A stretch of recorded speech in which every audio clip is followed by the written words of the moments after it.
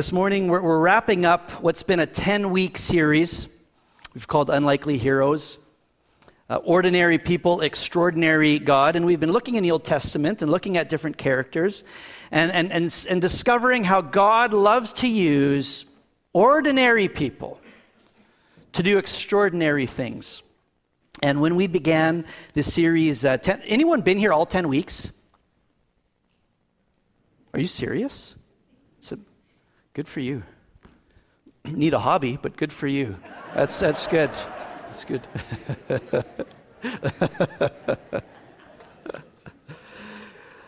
We began July 1st, 10 weeks ago, and we had this idea of giving you an opportunity to submit some yearbook pictures of yourself, and we've been showing those week by week. And the reason we did that is, if you can remember back to high school, when you graduated, you maybe had opportunity to predict who in your graduating class was going to accomplish what.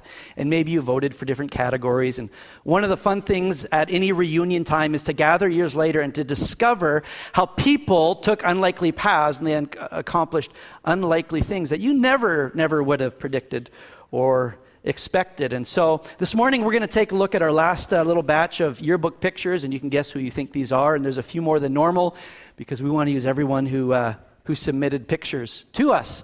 So any idea who this lovely gal is? Betty Ann? Betty Ann. Have you even aged? So that's Betty Ann's daughter. Ruth Youngstra. Any ideas here? Bill? Yeah, Bill. Might be a hint. That's Bill Matheson. Had a bit more hair back then. Good-looking young guy.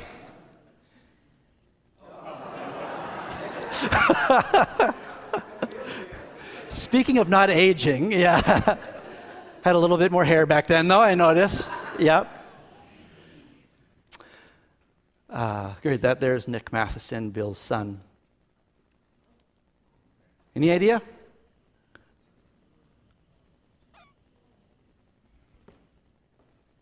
Hair's changed color a little bit. This is Molly Wonder. There you go.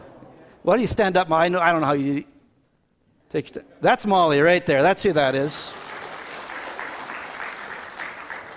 And not sure, only a couple more. Looks like a Hollywood shot or something there. Hey, any idea who this is? That's Pam Blunt.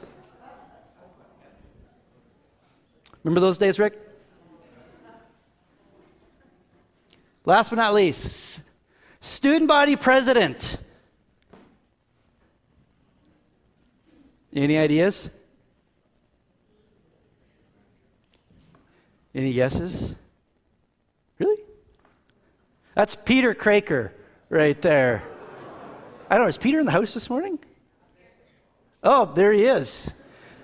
Sporting the overalls back then and everything. That was great. Student body president, Peter Craker. You started a fad. You were the first, eh? Good for you. Some fads need to die. I'm not going to lie. That's just... I'm sure it'll come back at some point. All right, hey, that was fun. The key truth that we've been revisiting and hoping that you've maybe just committed to memory already if you've been here enough Sundays over this series is this. This is our key truth through this whole series, that God doesn't call the qualified, God qualifies the called. What that means is there's not one sort of person that God is looking to use. Right?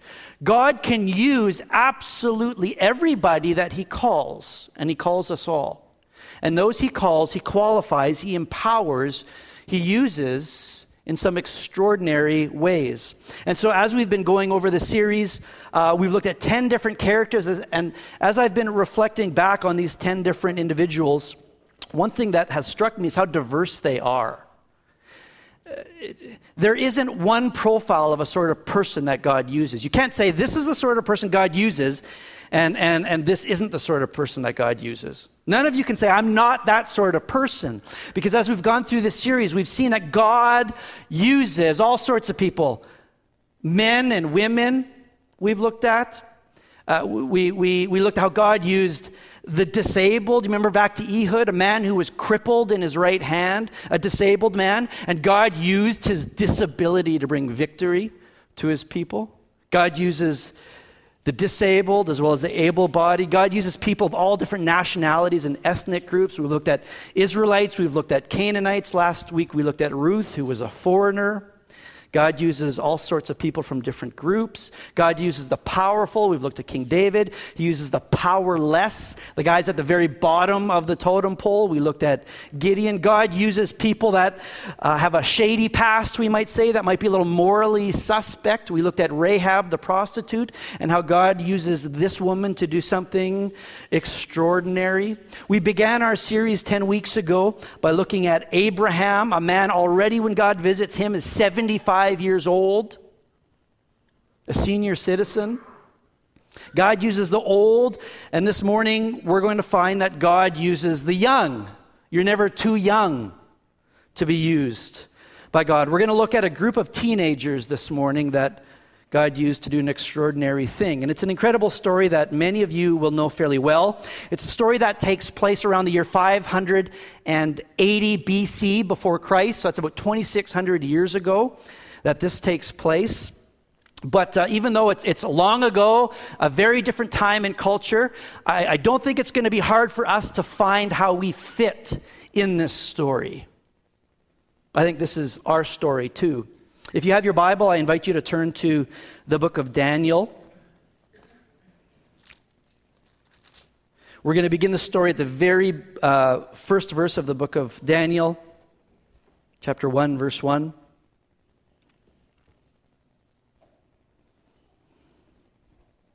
It begins this way. In the 3rd year of the reign of Jehoiakim, king of Judah, Nebuchadnezzar, king of Babylon, came to Jerusalem, and he besieged it. And the Lord delivered Jehoiakim,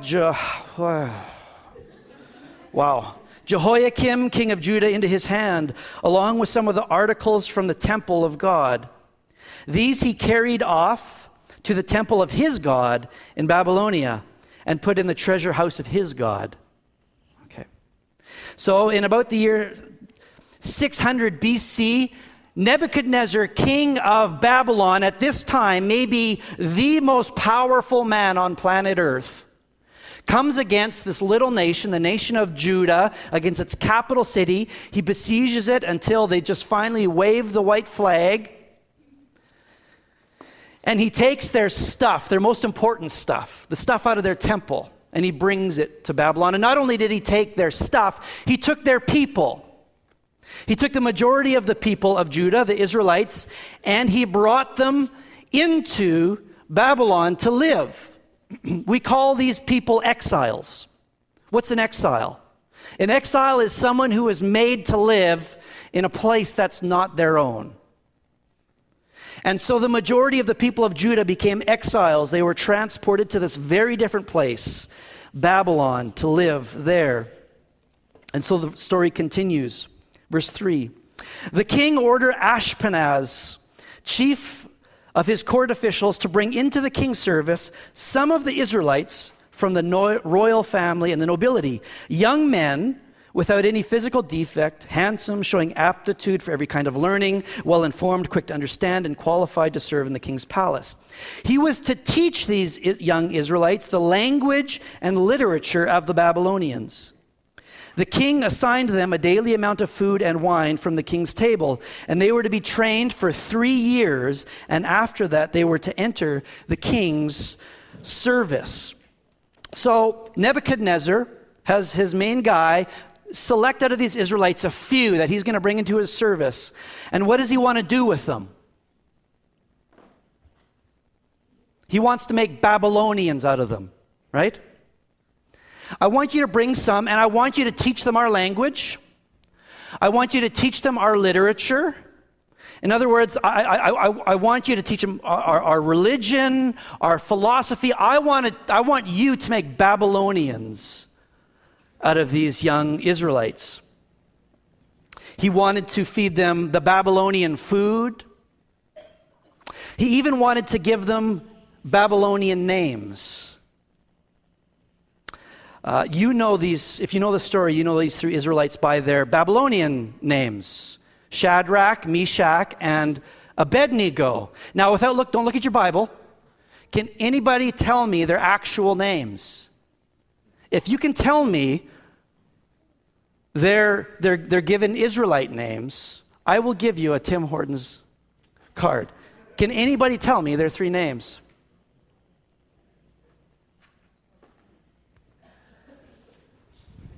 Anybody at all? Can you cheat? Doesn't seem Christian like to cheat. Good, I get to keep it for myself.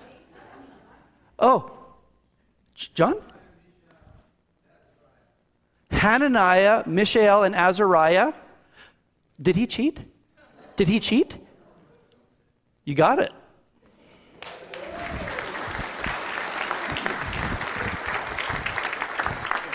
I'm not going to lie, I don't know if there's anything on that card. I found it.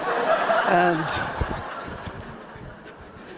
there could be $5, there could be $20, there could be nothing. So before you go through the drive-thru, you might just want to double check.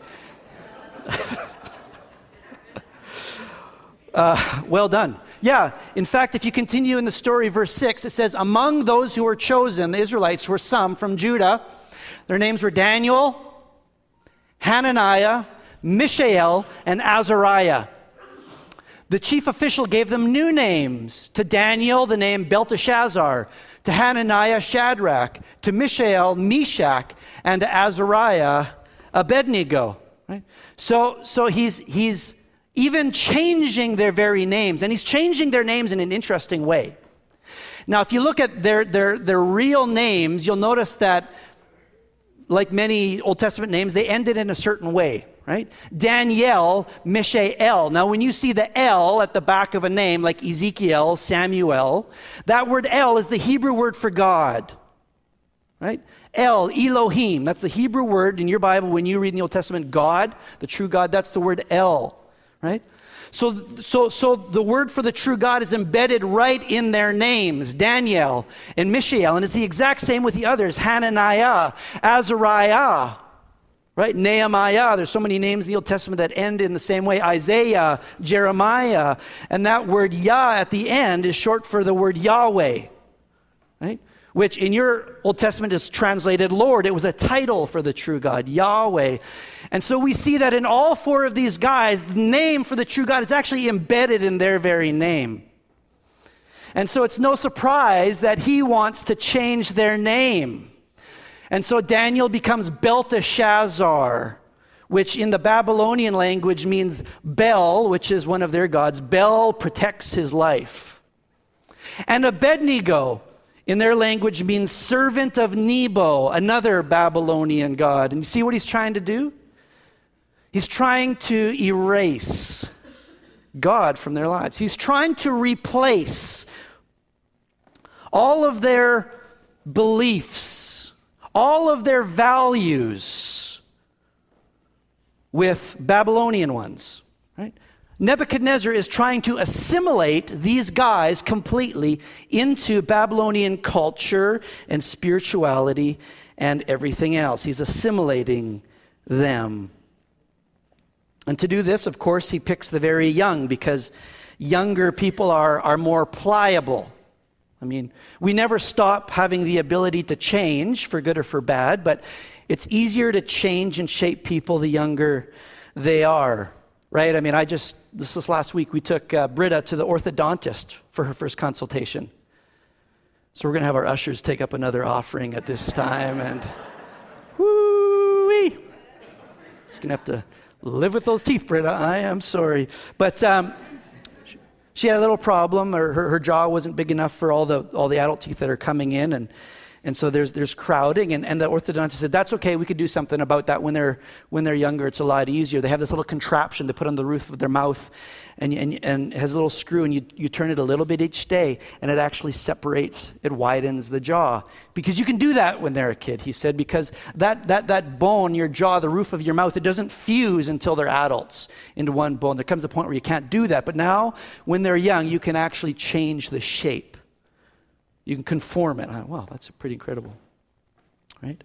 easier to do when you're younger, more pliable and conformable. And so that's why he's doing this. He picks some of the bright ones, the young ones, to make Babylonians out of them. It's interesting. Peter, one of the 12 disciples of Jesus, he writes a letter. We have in our New Testament, it's called 1 Peter. Now, when Paul writes his letters, he normally addresses his audience with words like, dear brothers and sisters, or to the holy saints in such and such a place. But Peter opens his letter to the Christians in a bit of a different way. 1 Peter chapter 1, verse 1, this is how he opens his letter. To God's elect exiles. Now that word elect is just a fancy way of saying chosen. Okay? To God's chosen exiles. What does he call the Christians? Chosen exiles.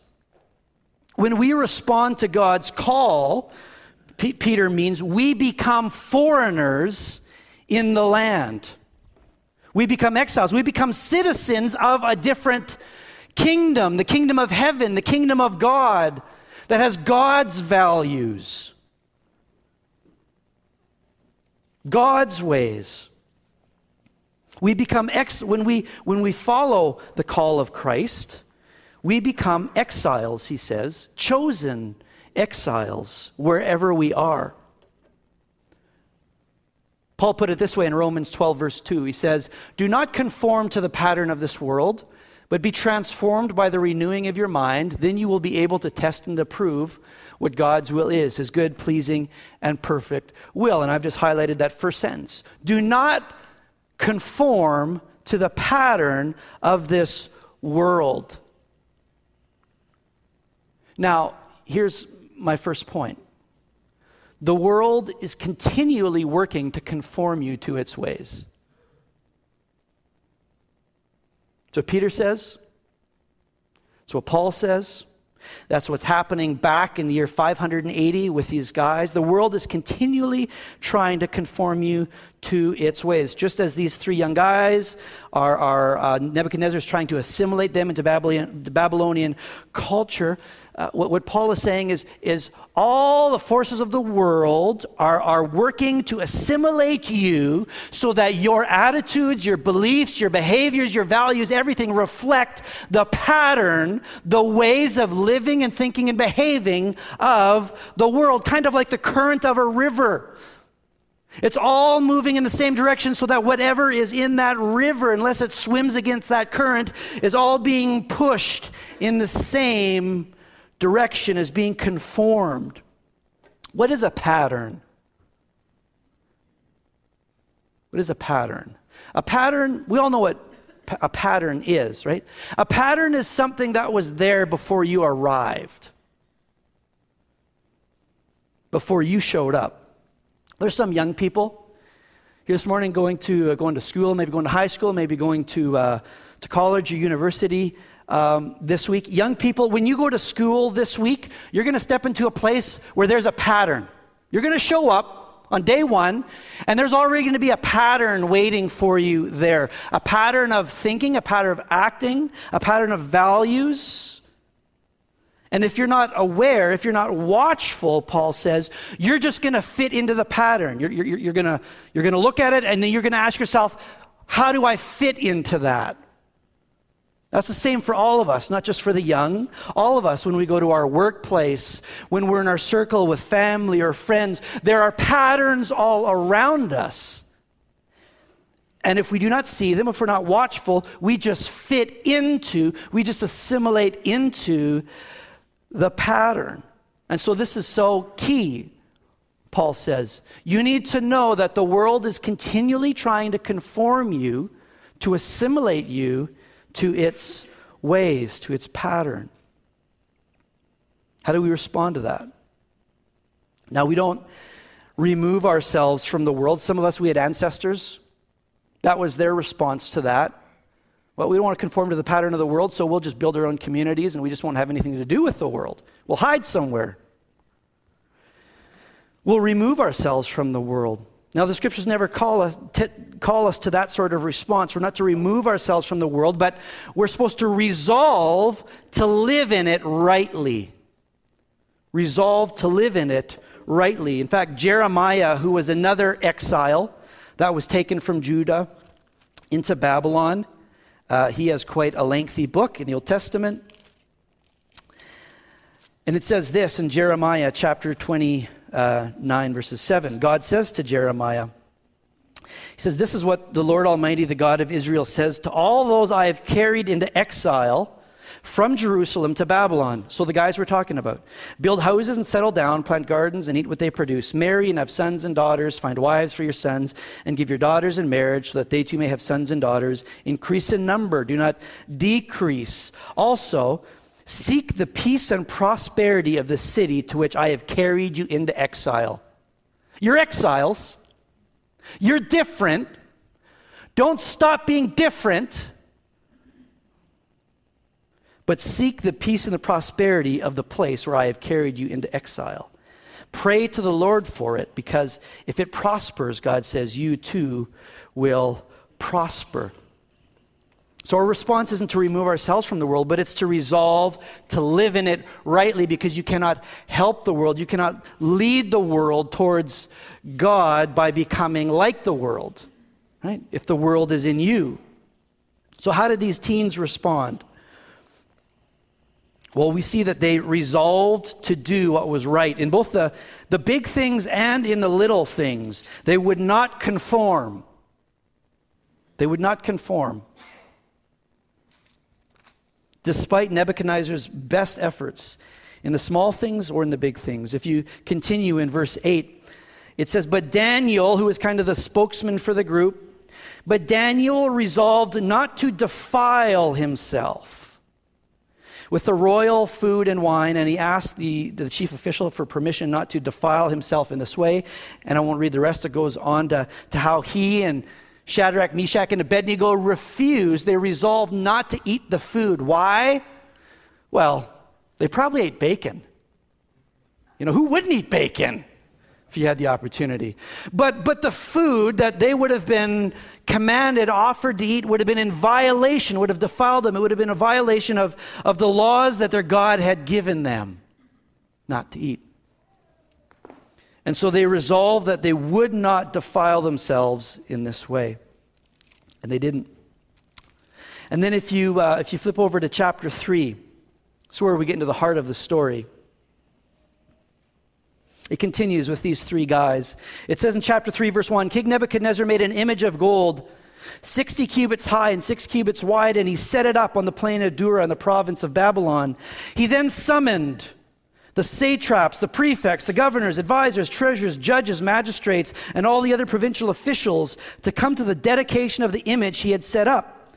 And so all of these people assembled for the dedication of the image that King Nebuchadnezzar had set up, and they stood before it." So that included these guys.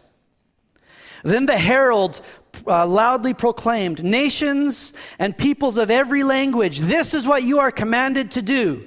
As soon as you hear the word of the horn, flute, zither,'" that's a fun word to say. Everyone say on the count. Zither. Say it. Zither. That's just a fun word to say. "As soon as you hear the sound of the horn, flute, zither, lyre, harp, pipe, and all kinds of music, you must fall down and you must worship the image of gold that King Nebuchadnezzar has set up. Whoever does not fall down and worship will immediately be thrown into a blazing furnace." So there's some incentive here, just in case you're not inclined to do this. "Therefore, as soon as they heard the sound of these instruments, we're told that all the nations and the peoples of every language fell down and worshipped the image of gold that King Nebuchadnezzar had set up." They all fell down. People of all nations and languages. But we're told that at that time, some astrologers came forward and they denounced these Jews. They said to King Nebuchadnezzar, "May the king live forever. Your majesty has issued a decree that everyone who hears the sound of the music must fall down and worship this image of gold, and that whoever does not fall down and worship will be thrown into a blazing furnace. But there are some, O king, some Jews whom you have set over the affairs of the province of Babylon, Shadrach, Meshach, and Abednego, who pay no attention to you, your majesty. They neither serve your gods nor worship the image of gold you have set up. Furious with rage, Nebuchadnezzar summoned Shadrach, Meshach, and Abednego. So these men, they were brought before the king. And Nebuchadnezzar says to them, "Is it true, Shadrach, Meshach, and Abednego, that you do not serve my gods or worship the image of gold I have set up? Now when you hear the sound of the horn, flute, zither, lyre, harp, pipe, and all kinds of music, if you are ready to fall down and worship the image I made, very good. But if you do not worship it, you will be thrown immediately into a blazing furnace. Then what God will be able to rescue you from my hand?" Shadrach, Meshach, and Abednego replied to the king, "King Nebuchadnezzar, we do not need to defend ourselves before you in this matter. If we are thrown into the blazing furnace, the God we serve is able to deliver us from it, and he will deliver us from your majesty's hand. But even if he does not, we want you to know, your majesty, that we will not serve your gods or worship the image of gold that you have set up." So here are these three guys, and they refuse to bow. Why do they refuse to bow? Well, they know the will of their God. Right? They know his word. "You shall have no other gods before me. You shall not worship any idol, any image." They know this contradicts the will of their God, their faith, and so they refuse to bow. And if you can just imagine the scene, we're told this happens on a plain. It's kind of like Woodstock, this just big open field. Hordes of people from every corner of the known world, every culture, every religion, every language, everybody. They all get summoned to this place, and then the zither and these other instruments, including the zither, they all sound, and we're told that everybody from every nation and every language bows down. And you can just imagine all these people standing, and you can just see the sea of people dropping to their knees and then putting their faces to the ground. Except for these three who just stood there in that sea. Can you imagine? Imagine how they would have stood out. Imagine how difficult that might have been. As everyone else drops, they stand, and all these eyes are on them, and they know what's at stake. Can you imagine the courage that would have required to stand alone? But in spite of the pressure, they didn't bow. These young people didn't bow. Now,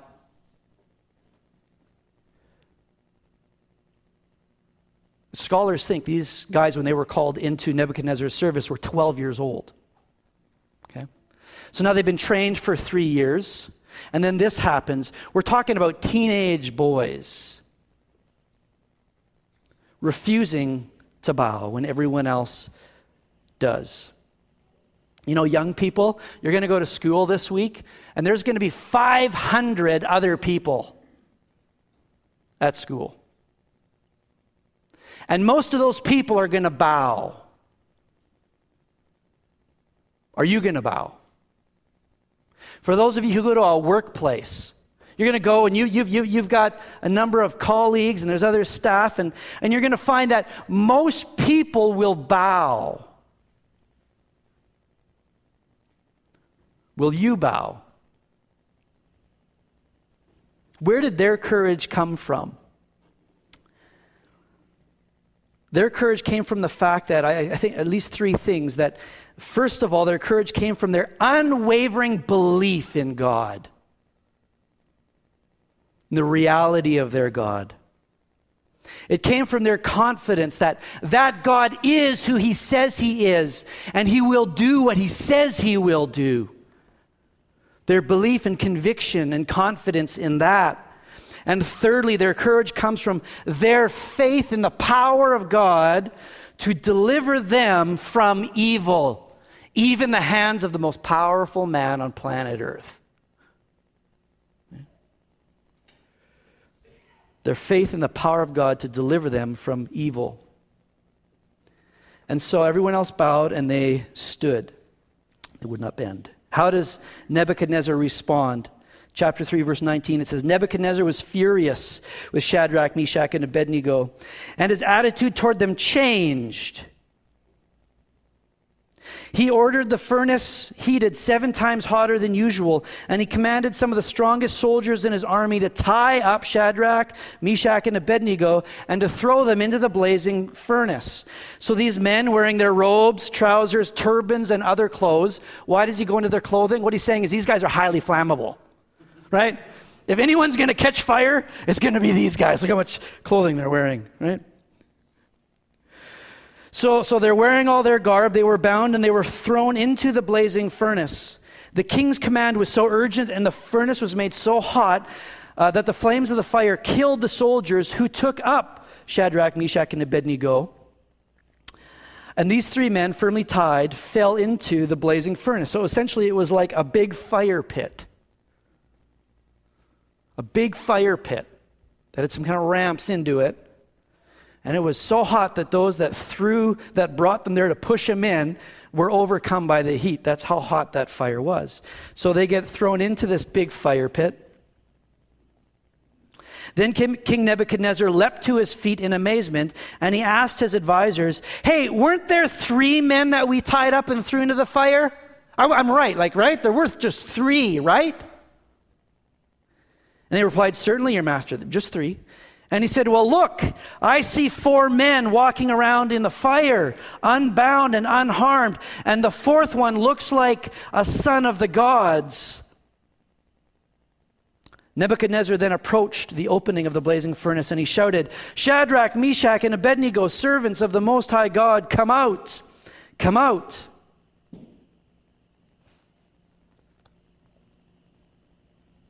So Shadrach, Meshach, and Abednego came out of the fire.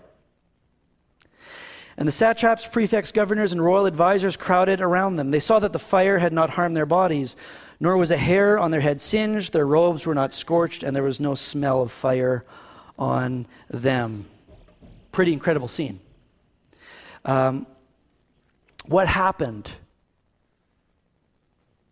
You know what happened? God showed up. I mean, we're not exactly sure who that 4th person was in that fire, but that 4th person in there, maybe it's an angel sent by God. Maybe it's even Jesus Christ himself, pre-Bethlehem. We don't know. Either way, this is one that has come from God to stand with them, to protect them in this fire. God showed up. And I think if there's a lesson for us from this story that I want us to take home today, it's this. God chooses to show up when God's people resolve to stand up. When does God show up? When does God make himself known? I mean, he can do it whenever he wants. He can show up whenever he wants. God chooses to show up when God's people resolve to stand up.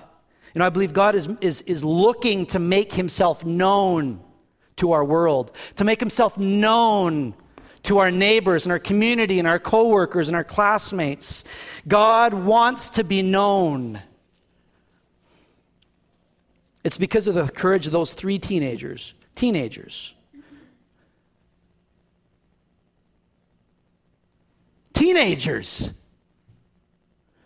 Right? I know you ask, are they good for anything? Right, Annika? I'm kidding. My oldest is almost a teenager. I cannot believe it. He uses the courage of 3 teenagers to bring a visitation in that place.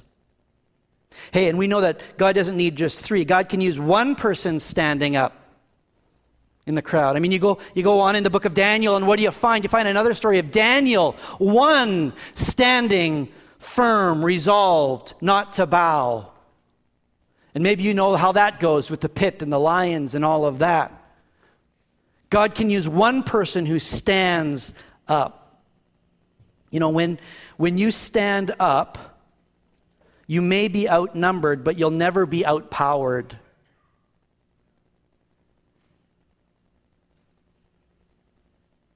King Nebuchadnezzar, doesn't matter who it is. When you stand up, you may be outnumbered, you'll probably be outnumbered, but you will never, ever be outpowered. Because God is with you. What was the result of this? This great visitation of God, this miracle. It says in verse 28, Nebuchadnezzar said, "Praise be to the God of Shadrach, Meshach, and Abednego, who has sent his angel and rescued his servants.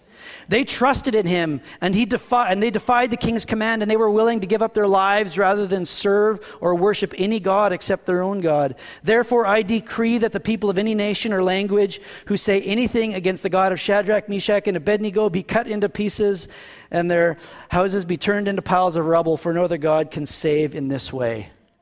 That's kind of harsh. Now, God didn't tell him, like, this is cut people up. That was the response of a pagan to what he had witnessed. He said, this God is real. This is God. This God needs to be praised and honored. Isn't that incredible? 3 teenagers stand up, and the king praises the one true God. And I'm sure they never imagined in a million years that was going to be the outcome of standing tall. You never know how God might use your faithfulness to influence others around you toward him. Because God chooses to show up when God's people resolve to stand up. I remember back to when I was a college student. And I worked 3 summers at a road construction company in Medicine Hat, Alberta. And that was hard work. And I made a vow never to work hard after that. And to this day, I have kept my vow. I can say that honestly before God. I have fulfilled my vow. Anyway, it was really hard work. And my official title was grunt. Okay? So the bottom of the totem pole, the guy that operates the shovel, right? That does what everybody else tells him to do. And I was working in a company of 70 other men. And it became pretty apparent pretty quick I was different. You know, if you stand up, right? It's not going to take long before people realize there's something different. I tried to be faithful, and God knows that many times I have bowed when I should have stood. But I resolved in these summers to try to represent God, be faithful. And so working with these 70 other guys and under these conditions as the grunt, I tried to be faithful. And,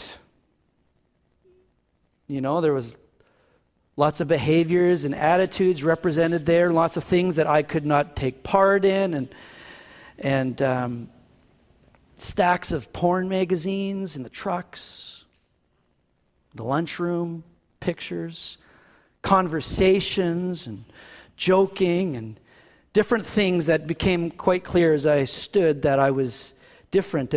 And that led to, and if you've ever been in that position, and many of you have, it leads to some ridicule. Some of it's maybe even lighthearted. Some of it was kind of just lighthearted ribbing, and some of it not. It leads to some ridicule, some jeering, some mocking, some feeling like you're kind of a bit of an outsider. And so for 3 summers, I was in these conditions. But I worked very often with a guy. He happened to be the boss's son, and we often would have to drive to job sites, and occasionally it was just him and I in the truck. And you know what I found was pretty cool? When you have 70 people together, they all act rah-rah. But you get one guy in a truck, and things change. Right? And so lots of just great conversations, the questions this guy had, the personal struggles that he shared that he wouldn't have shared in that other setting. And over time, we had this good interaction and built this relationship. And anyway, I think it was the third summer there, he was getting married. And so one day we're driving in the truck, I'm the grunt to the job site, and he turns to me and he says, "Rusty, would you marry me?" And I said, no, I don't. Oh, I get what you mean. No, He said, I don't know anybody else to like he didn't know another Christian. He said, I don't know who else to ask to do this. Would you officiate my wedding? I thought, here I was, a 20-year-old. And anyway, what are you going to say? God shows up. You got to go with it. So, yeah, I'll do that. Of course, my dad is a pastor, so I went home and I said, "Dad, you got to help me here." And so my dad and I, we're going to tag team this. I was going to do some of the easier parts, and my dad was going to do some of the harder parts. And then the day before the wedding, my dad had a heart attack. Thanks a lot, Dad. I'm like, thanks a lot for just kind of leaving me in the lurch.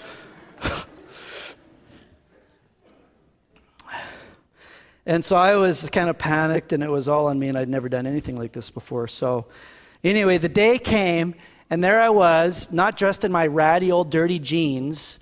I was up there in some nicer clothes, all 70 guys and their families of the company in the church.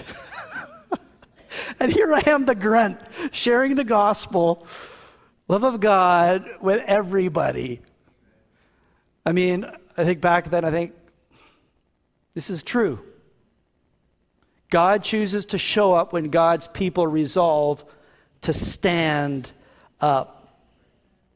I think that's what, kind of bringing this to a close here, I think Peter, who referred to us as God's chosen exiles in the world, I think this is exactly what he's saying in 1 Peter chapter 2, verses 11 and 12. I think I have it here on the screen. When he says, "Dear friends, I urge you as foreigners and exiles," there's that word again, "to abstain from sinful desires which wage war against your soul. Live such good lives amongst the pagans, amongst the people of the world, that though they accuse you of doing wrong, they may see your good deeds and glorify God on the day he visits us." What is he saying? He's saying, you're an exile. Don't assimilate. Be faithful. Stand up. And he says, when you stand up, people are going to accuse you of doing wrong. They're going to call your goodness evil. He said, that's okay. That's okay. Because he says, a day is going to come, maybe when God visits. When God shows up, and on that day, all of your standing up, all of your goodness that they called wrongdoing will now lead them to glorify God. I think he's saying the same thing. God chooses to show up when God's people resolve to stand up. And there's no lower age limit to who God chooses to use. There ain't. Here we have teenagers. There's no lower limit of the number of people God requires to stand. Even if it's just one, God will use just one. Now, these three guys, they fully expected, they believed that God could deliver them from this situation. They didn't know how he was going to do it, but they believed in it. But going back to their comments to the king, they said, "But even if God does not deliver them, we want you to know, Your Majesty, that we will not bow down." Even if God does not. They were willing to pay the ultimate price. And for us now, we have the advantage of knowing Jesus Christ, having the gospel. We have the advantage of knowing that Jesus has paid the ultimate price for us. He laid down his life so that we might be delivered from our sin, we might be delivered from death eternally. so that even if God doesn't deliver you from this flame or from that flame or spare you from that trial, we know because of Jesus Christ that we have been delivered from evil eternally. And it's that gives us the ability to stand. Because He is with us. He will bring us through. God can use the unlikeliest of people. Use 3, use teenagers, He can use 1. He can use you, and He wants to use you. If you resolve to stand, wherever it is you need to stand. And so as we take this home, just a few questions for you to take home with you and maybe have some conversation around the dinner table today. Ponder about this, pray about this. But the first question for you is this: what are the patterns around you that should say the world is working to conform you to? Okay? What are the patterns around you that the world is working to conform you to? What are if you're in the school, what are the patterns in your school? If you're in the workplace, what are the patterns in your workplace? If in your family, your circle of friends, what are the patterns that are out there that all work to conform you to the ways, the values of the world? Because if you're not looking for the pattern, you're just going to repeat it. You're just going to fit into it. What are the patterns around you that the world is working to conform you to? And then ask yourself this: is there a stand that you need to take in the face of those patterns? Is there a stand that you need to take? You know, not being disrespectful, not being arrogant, not being judgmental or condemning. I mean, these guys, they were very respectful of the king. Your Majesty, I'm sorry, Your Majesty, but I just cannot bow. Is there a stand that you need to take? What would it look like for you to resolve to honor God and to stand wherever it is that you are, wherever you live as an exile? When you do, when you stand, know this: you are creating an opportunity for God to show up and to do extraordinary things and to lead other people to Himself. So I just invite you to bow your heads, close your eyes, and I just want to lead you through a time of prayer here before we bring our time to a close. And the first thing I invite you to do is just to pray and to thank God that He has called you to Himself and brought you into His kingdom. If you've put your trust in Jesus Christ for the forgiveness of your sins, just take a moment and thank God that you belong to Him. You're in His kingdom, that you have been delivered eternally. Take a moment to thank Him.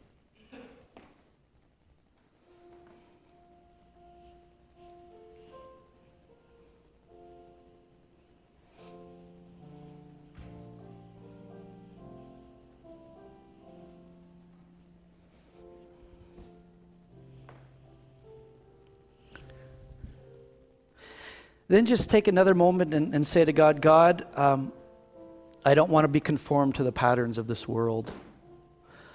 I want to stand for you.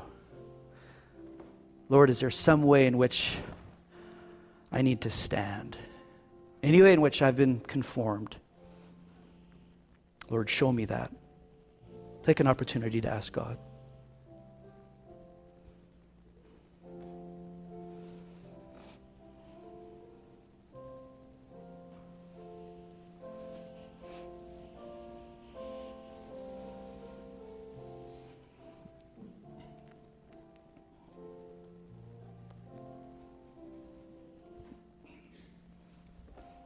Lord God, I thank you that in your love for us, you have done it all.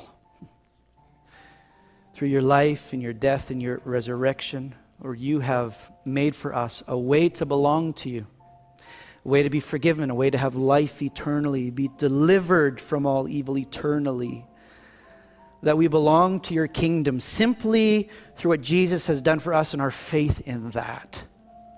We thank you, Lord, for that. And I just pray, Lord, as we are your chosen exiles in this world, and that's not easy. We find ourselves in places where everyone else bows and it feels hard and we feel lonely maybe standing. Lord, I just pray that you would give each and every one of us the resolve to stand firm for you wherever we are, in our schools, in our workplaces,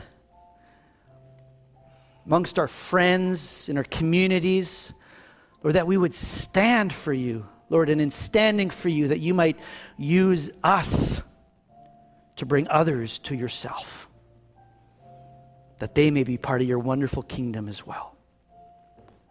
This we pray in Jesus' name. Amen.